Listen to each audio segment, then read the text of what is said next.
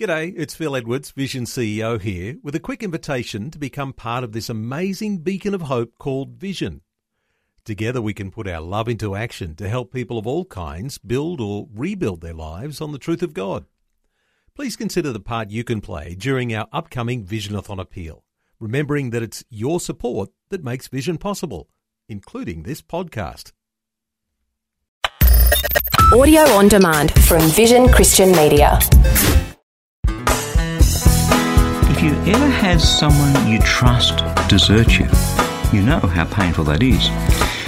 But, well, what if it's God who seems to have deserted you? Then what? He promised so much, but, well, he seems to be missing in action. Hi, I'm Bernie Diamond, and welcome again to the program as we finish up this week by taking yet another look at your relationship with God from a different perspective. And do stick with me, because very soon I'll be telling you about my latest life application booklet with a rather strange title, How God Could Use a Donkey Like Me.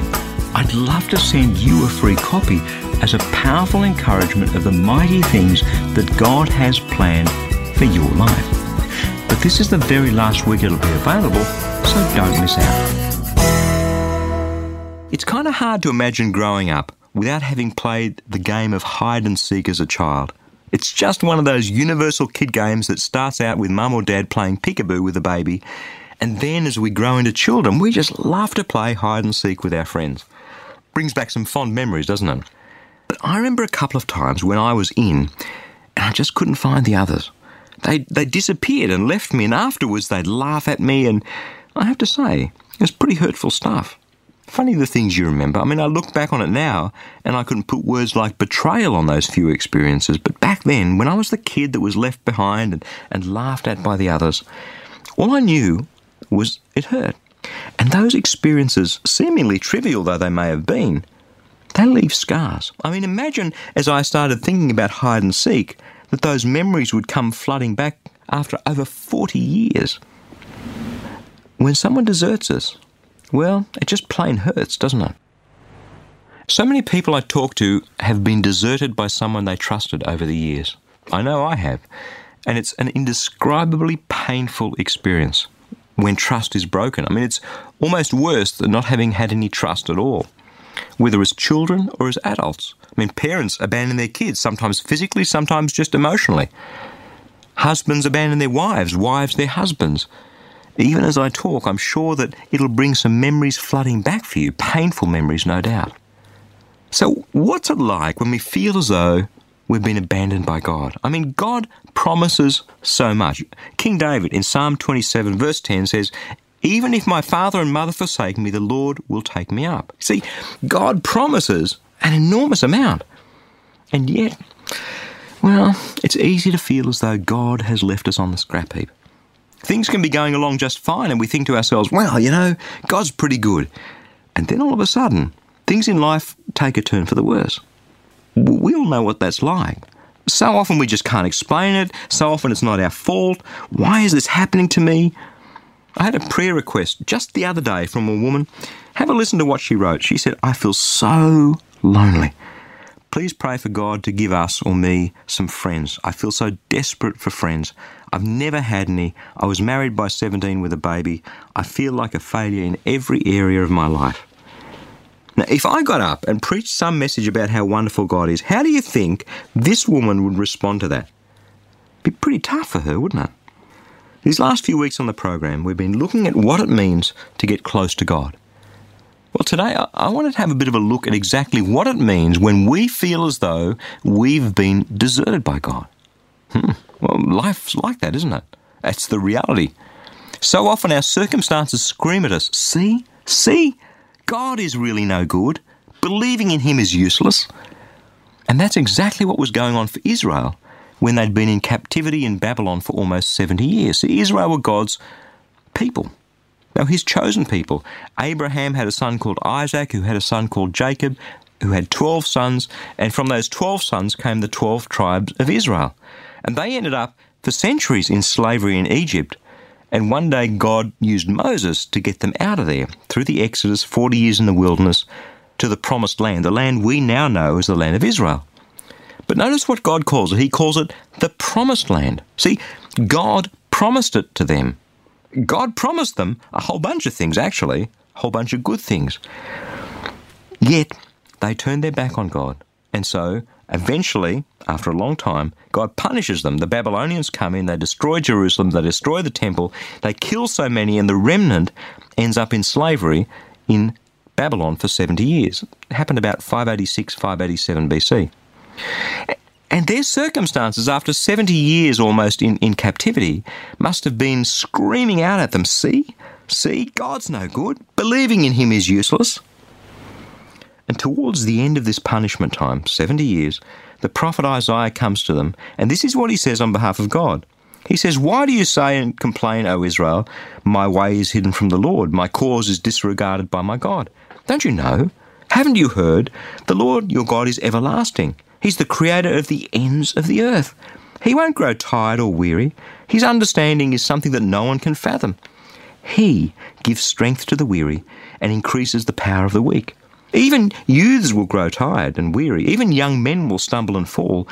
But those who wait on the Lord will renew their strength. They will soar on wings like eagles. They will run and not grow weary. They will walk and not be faint." Wow. How must that have felt to them when Isaiah spoke those words into their slavery, a slavery which appeared to come from a broken promise of God? It wasn't actually a broken promise. See, God had made a contract or a covenant with Israel.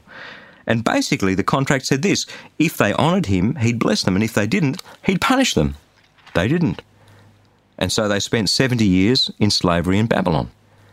And yet most of these people in slavery towards the end of the period, they were a generation or two on from that original punishment. 70 years is a long time. Back then it was a few lifetimes. See, things aren't always what they seem. We don't know sometimes why God lets things happen the way that they do.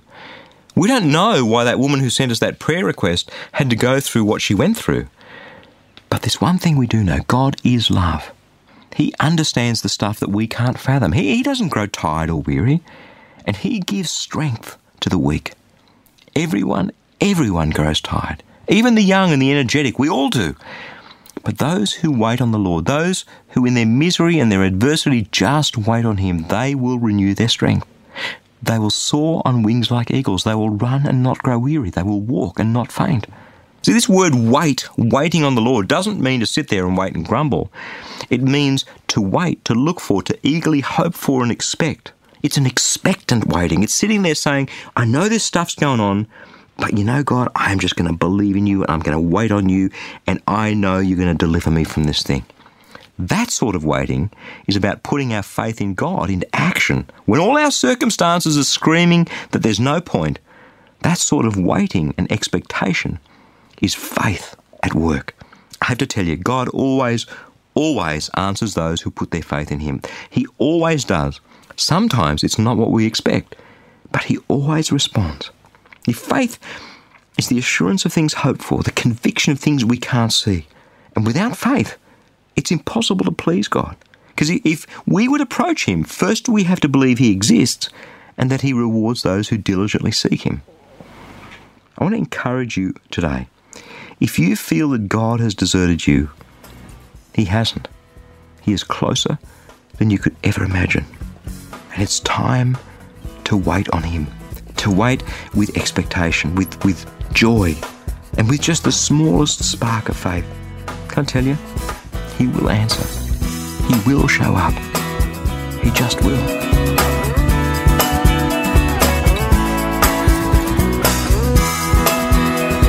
You know, it's easy to look around at other people and come to the conclusion that their lives are so much better than ours.